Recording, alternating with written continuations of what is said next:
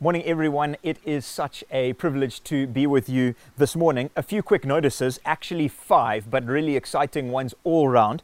The first one is just a little bit of an update on meetings as a church and locations and those sorts of things. The exciting thing is we are going to be able to have Christmas services. We're going to send you more details about that, but we're really excited. And also, if you're wondering, where can I meet? What's happening on a Sunday? We are meeting in 3 different places on a Sunday. And if you want to find out more about that, please do get in touch with the office. We obviously have to make sure that we monitor numbers in those different spots, but we are meeting, so get in touch with us. The one area that we're struggling on because of venue is an area that works with kids. So we're still looking for that and analyzing that for the holidays now and going into next year. But we're really, really excited at what God's doing in those different venues and how He's working through us as a church. The church fast that we've been doing sort of once a month has been going great and hearing awesome testimonies about it. And so we missed explaining or saying that we were going to be doing it last week. And so if you did it, great. If you didn't, we want to fast again next week, Wednesday. And why are we fasting? Well, we're giving up our stomachs, as it were, to make us really think about the Lord and pray about different things. So we want to pray about our nation. We want to pray about our church. We want to pray that we would shine brightly for Christ in the city and beyond. So we'll let you know more about that, but Wednesday next week, we're going to be doing that. The men's early morning prayer was a cracker last month, and that is going to be happening this Tuesday. So again, we'll send out more on email and on WhatsApp about it, but early morning Tuesday, we can't wait to have the men praying together. I have no doubt that when men pray, it changes families, it changes structures, it changes businesses, it changes nations. And so I'm passionate about it, and I'm excited about doing that this Tuesday. And then the last thing I wanted to share is that Leona, one of the girls who's gone all the way through Runyarara Orphanage, which we are part of and we operate and run as a church, has just graduated with a degree from Africa University. And what a privilege to be able to care for someone as a young child, to see them looked after, cared for, know the Lord, be parented in a sense through Runyarara, and now get to the place of graduating with a degree in business administration. It's so exciting, and that's just a small little part of what we're doing as a church, what you're invested in as a church. And so I just want to say well done and thank you. Over these past few months, although church has been different, we've been blown away. There's been people helping out with the elderly. There's been someone who has either had an injury or is finding difficulty, and people have stepped in to help. There's people giving sacrificially to see poverty erased in different areas, to support different ministries, and just genuinely caring for each other as the body. And so well done and thank you. It's amazing that the body operates even when things in society are different. So a few quick notices there, and we're just so encouraged as a team at what God's doing in this different season. But I want to pray for us as we dive into today's message. So let's pray together. Holy Spirit, I'm so aware that if you don't speak clearly through me, through us who are preaching, Holy Spirit, if you don't come, if it's not your word, then there's no power. There's no life change. And so I pray that as we dive into the passage today, as we look at your word today, that God, you would speak, that you would touch, that you would encourage, that you would challenge, that you would minister to, that you would heal. Father, as the sovereign, all-powerful God that you are, the loving, passionate Father that you are, that you would touch and transform in these moments together for people who know you and people who don't know you today. Father, I pray that you would move with power and authority. In your precious name we pray. Amen. Amen. So Sarah and I love watching this series on Netflix called The Crown. Some of you may have heard of it. It follows the life of the British monarchy, and although there's no doubt fictional elements to it, it is a work of fiction, it's not a documentary, it does seem to follow history fairly accurately, and sort of as accurately as I think anyone could. If you look at what actually happened in history, conversations, even what people looked like, they've really tried to model this in the most amazing way. And so in one of the final scenes of the most recent series, the final scenes. Prince Philip, the Queen's husband, is seen talking to Princess Diana about the difficulties she's facing in her marriage with Prince Charles and about really feeling like an outsider in the royal family. And this is what he says, one of the final sentences of the series. He says, after all these years, I still am. He's talking about being an outsider, and he was as well coming into the family. He says, after all these years, I still am. We all are. Everyone in the system is a lost, lonely, irrelevant outsider, apart from the one person, the only person that matters. She is the oxygen we all breathe. She is the essence of all our duty. Your problem, he's talking to Diana, if I may say, is you seem to be confused as to who that person is, to who the central person is in the story. Now, whether that scene actually happened in real life or not, we're not sure. It was an incredible moment showing that everyone in the royal family, whilst they have position and rank, and they do, whilst they have value in the royal family, they play a very small role compared to the Queen. In fact, their roles are there to show that the Queen is the most important of all. That's why they're there. They do have position and rank, they do have value, but they're all there to point towards the one, the ultimate one, the Queen. Now, as I was watching this, I felt God just nail me. I felt the Holy Spirit just challenge me to the core. That when it comes to our faith as Christ followers, there are some incredible similarities to that statement from the crown, except for one very important point. You see, when compared to the Lord Jesus, we are not lost, we are not lonely, and we are not irrelevant outsiders, as Prince Philip said to Princess Diana. As part of his family, we become members that are found. Some of you may know the story, Luke 15, the prodigal son, where God pursues, where God finds, where God waits for the one who is lost. So we're found, we're part of community. So we're not outsiders, we become part of the family, and we are deeply valuable to Him. We're not irrelevant, we are deeply valuable individually to the Lord Jesus. But, and this is a huge but, we exist for Him. God doesn't exist for you and I, we exist for Him. Our role is most definitely and completely, just as the royal family members are to the Queen, our role is to magnify, to glorify, to make much of, to point towards, to focus on, to live for the matchless worth of King Jesus. In short, life is not about us.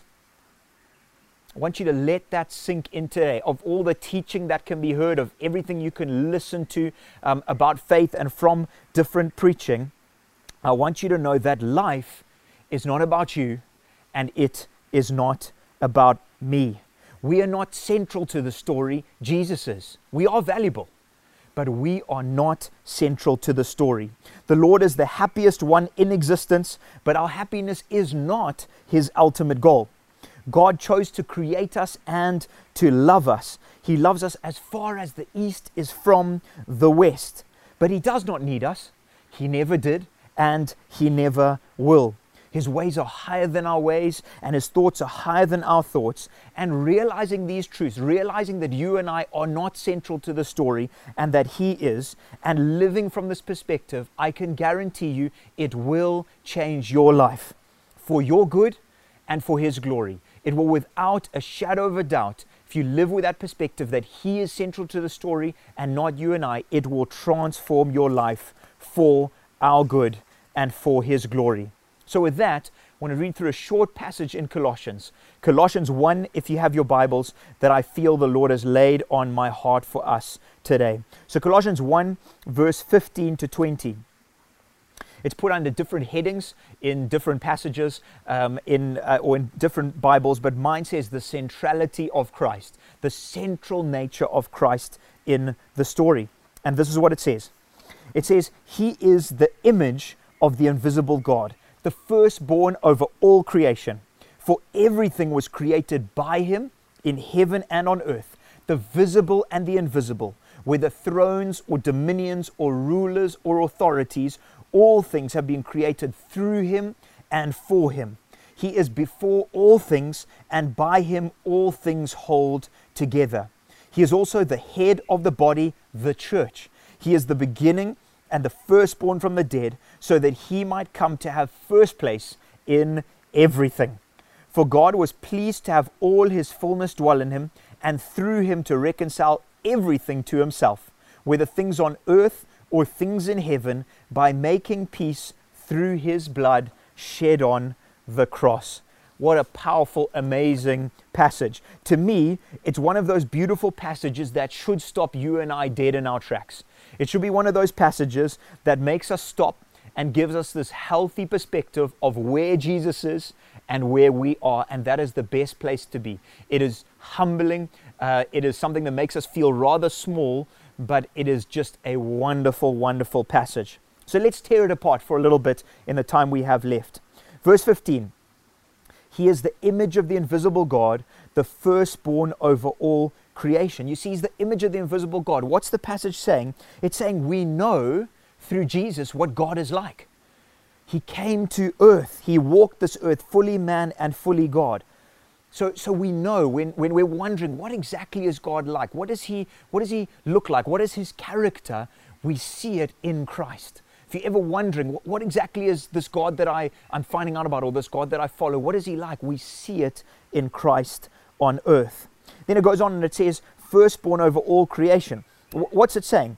Because Jesus hasn't been born first. He's God. He is fully God. He always has been. He was there before the foundation of the world. But what Paul, who writes this, is getting at is that Jesus is the son of the monarch. He's the son of the king, that he would go on to inherit ruling sovereignty, the firstborn, the most valuable of all.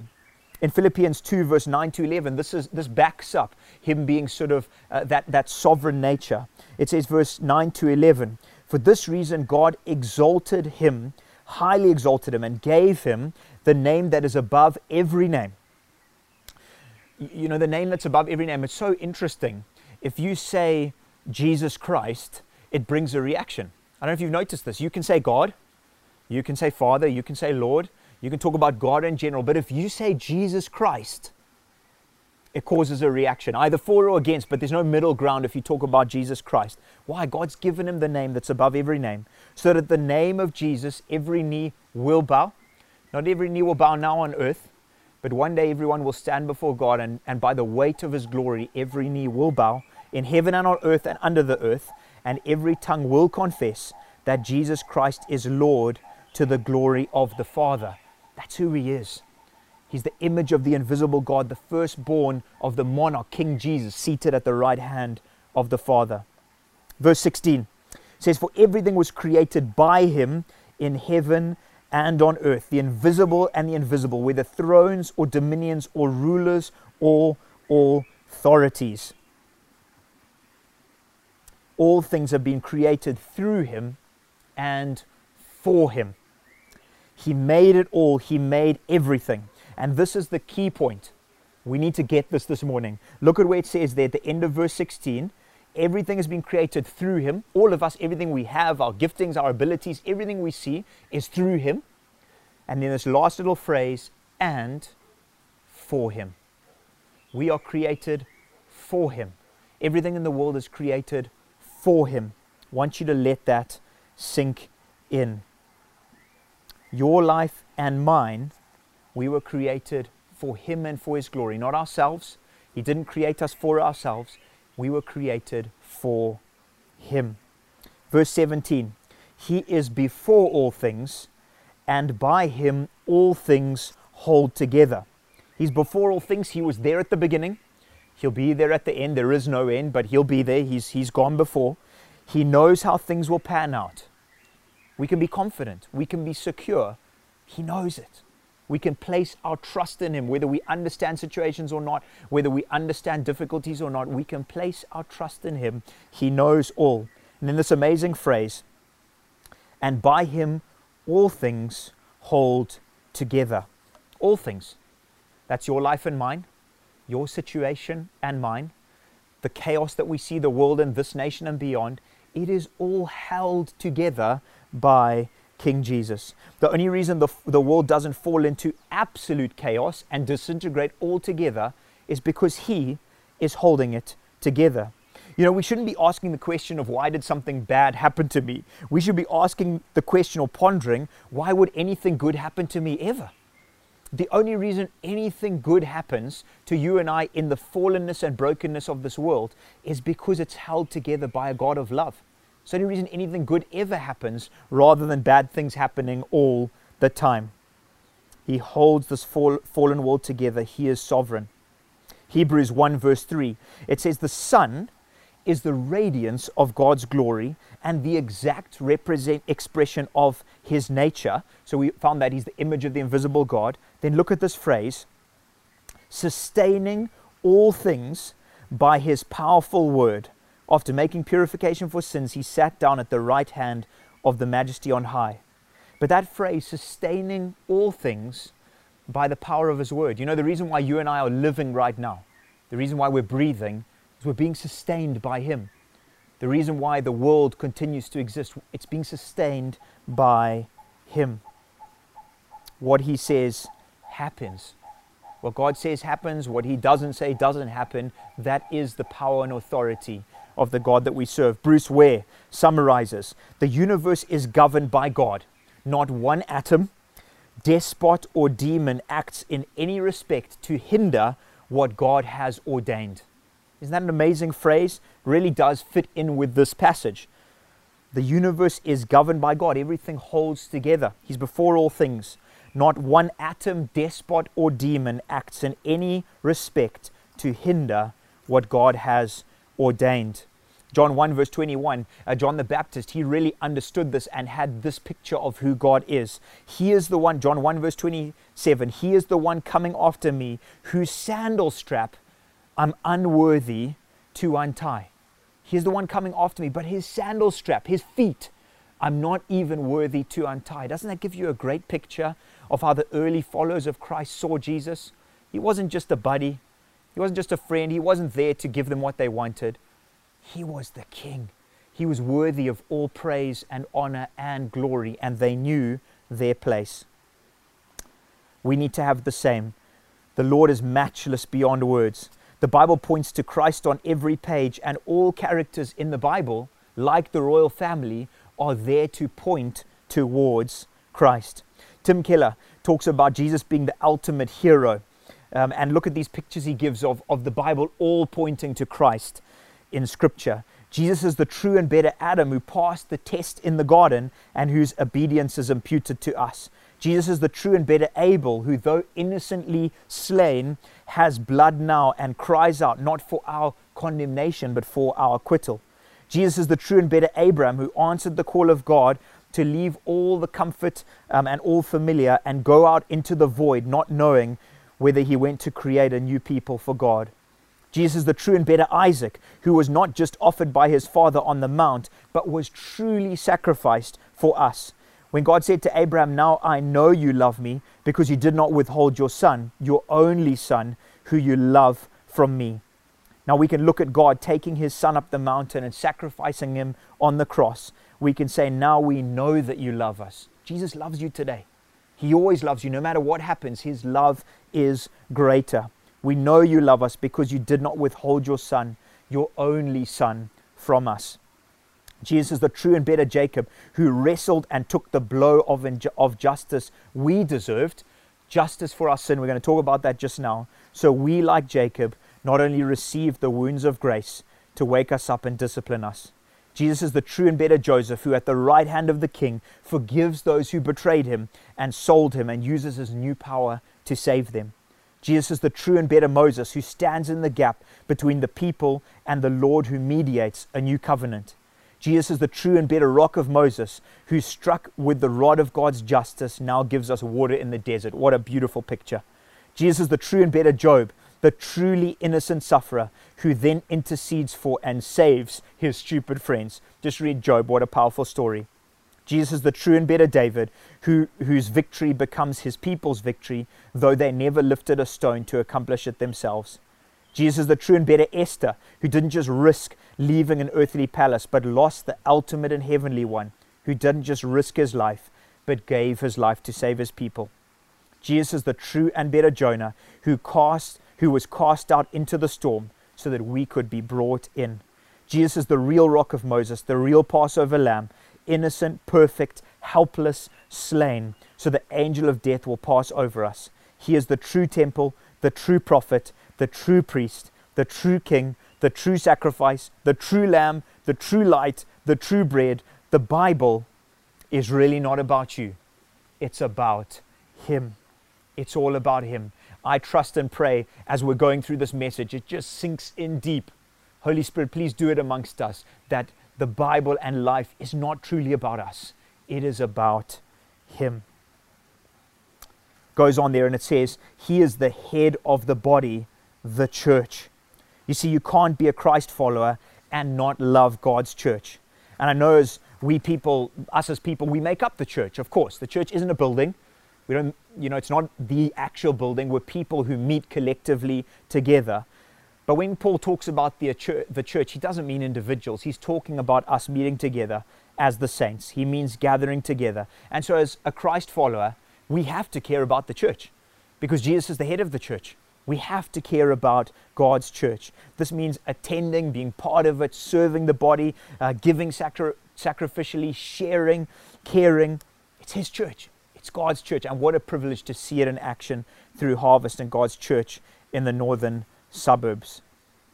It says he is the firstborn from the dead so that he might come to have first place in everything.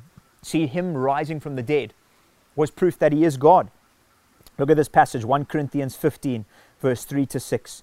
For I passed on to you, this is Paul talking to the Corinthian church, as most important what I also received, that Christ died for our sins according to the Scriptures, that he was buried, and that he was raised on the third day according to the Scriptures, that he appeared to Cephas, that's Peter, and then to the 12.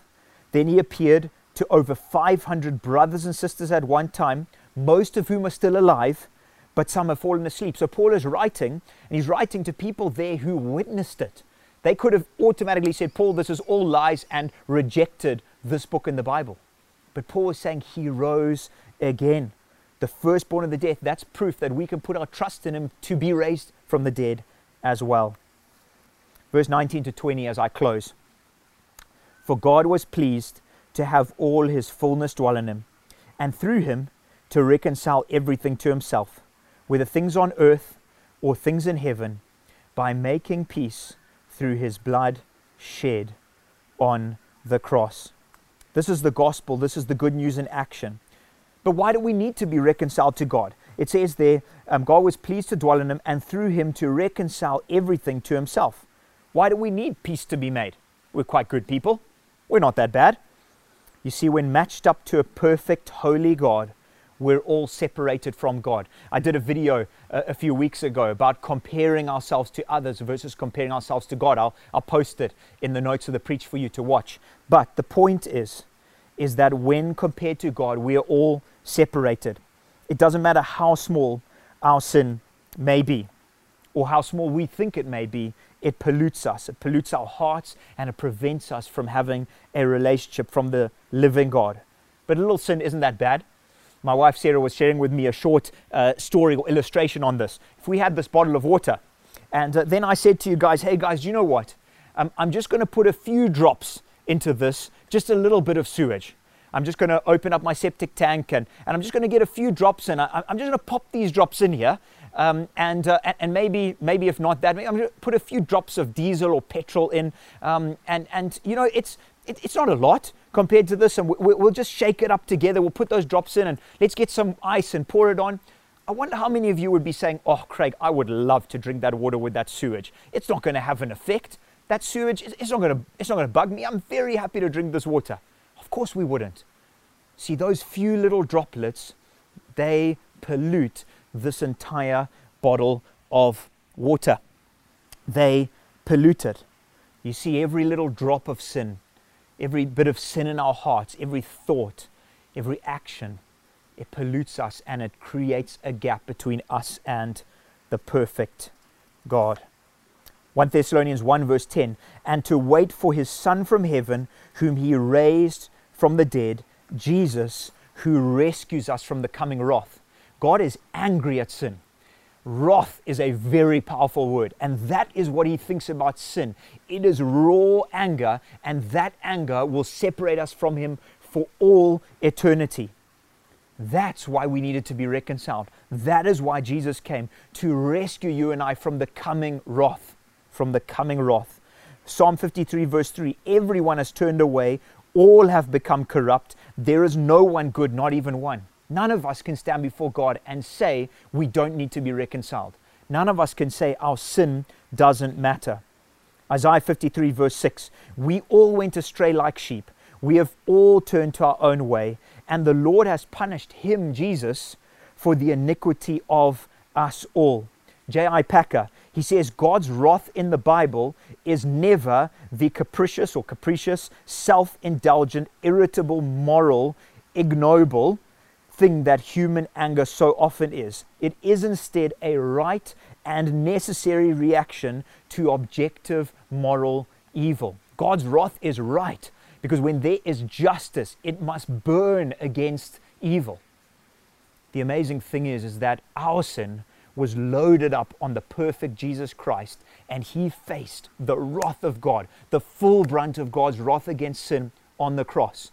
And so if we have Christ, that wrath is covered. If we don't have Christ, that wrath burns against us, and Christ steps in and changes that for us. You see, justice demands that sin cannot be swept under the carpet. We all want justice. We just don't want that justice pointed at us. But we must have justice. Otherwise, there's no true love. There's no true love. Who wants to follow a God who doesn't deal with justice? We want justice served, and that justice paves the way for us to see the demonstration of Christ's love. And so we all needed to be reconciled. We need to be reconciled, but how? Well, God moved towards us, as we see, in dramatic love by making peace through his blood shed on the cross, so that his wrath would not burn eternally against us, but it would be placed upon his Son on the cross as payment for our sin, so that justice would truly be served. It's why Jesus' blood needed to be shed in the most horrific death ever. It's why God's wrath needed to be poured on him as the sacrifice for you and I. 1 Timothy 1 verse 15, and we're coming to a close. The saying is trustworthy and deserving of full acceptance. Christ Jesus came into the world to save sinners, and I'm the worst of them. That was Paul talking. He understood his mess. He understood his sin, and until we understand our mess, until we see it for what it is before God, we can never truly accept what Jesus did on the cross. It just doesn't have a lot of meaning to us if we don't think we really need him. But boy, do we need it. Colossians 2 verse 13 to 14. You who were dead in your trespasses, dead in our sin, that's where we all were, God made alive together with him, having forgiven us our trespasses by cancelling the record of debt that stood against us with its legal demands. This he set aside, nailing it to the cross. What a beautiful picture of God's love. If you're worried or thinking, does God really love me? Things are going tough in life, things aren't going well. Does he really love me? Look to the cross. Look to the cross and you know his love. See, we need God's grace and his mercy every day. We need his mercy so that we're not treated as our sins deserve. And we need his grace so that we truly know what it means to be children of the King. A life that we most certainly don't deserve, but he freely gives. I love this definition of mercy and grace from the Got Questions website. It's an amazing resource. If you're wanting to know answers to tough questions, check that out. I'll put that also in the notes, gotquestions.org. But look at what their translation of mercy and grace, not gross, that we experience on the cross. In common usage, mercy and grace are often used interchangeably. They do not mean the same thing, but they're integrally related and may be considered two sides of the same coin of salvation, grace and mercy. See, when God saves a person, he extends both mercy and grace. Mercy is forgiving the sinner and withholding the punishment that's justly deserved. Showing compassion, mercy is us not getting what we do deserve. In salvation, God does not show one without the other. Grace is heaping undeserved blessings upon the sinner. In Christ, the believer experiences both mercy and grace. Such a beautiful picture of what Jesus achieved for us on the cross. And so, yes, we most definitely exist to live for and to point others towards the only one who truly matters, the air that we breathe, the one who holds the world together, who is glorious above all. That's why we exist. But we are dearly loved. We're flooded with mercy and grace. We're saved from eternal wrath, and we are valued beyond our understanding. He is worthy. He is worthy. He is worthy. Let's pray together today.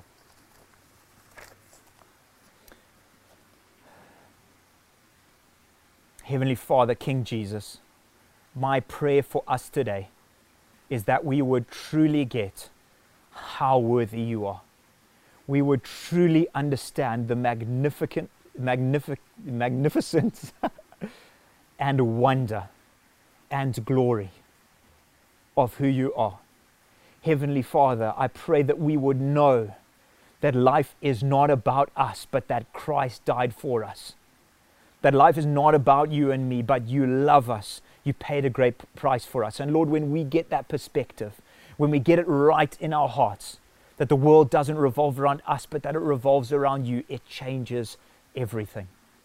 I pray right now, Holy Spirit, that you would break into people's hearts. If there's selfishness, if there's pride, it would be crumbled into humility and gratefulness. If there's a sense of, does God love me? It would be replaced with a wonder of the cross and what you paid for us, and that you would restore the joy of our salvation today. That what you did on the cross would be enough, that depression would be smashed in light of what you've done on the cross. That value would be returned when we see how much you loved us. Holy Spirit, would you break in the encounter the people need today of you, the living God? Would it be experienced as we gaze and wonder at you, King Jesus? In your powerful name we pray. Amen. Thank you so much for joining with us today. I trust it's encouraged you and challenged you, because Scripture is challenging. God challenges us to the core, but it's only when we see our right place between us and God that He can do something incredible in our lives. And so I trust that you'll live that out this week. If you need support or encouragement, more information about things that are happening at the church, please get in touch with us. And we look forward to the events happening this week and the run into Christmas. And we pray you have a brilliant day. And we look forward to seeing what God does. Thanks so much.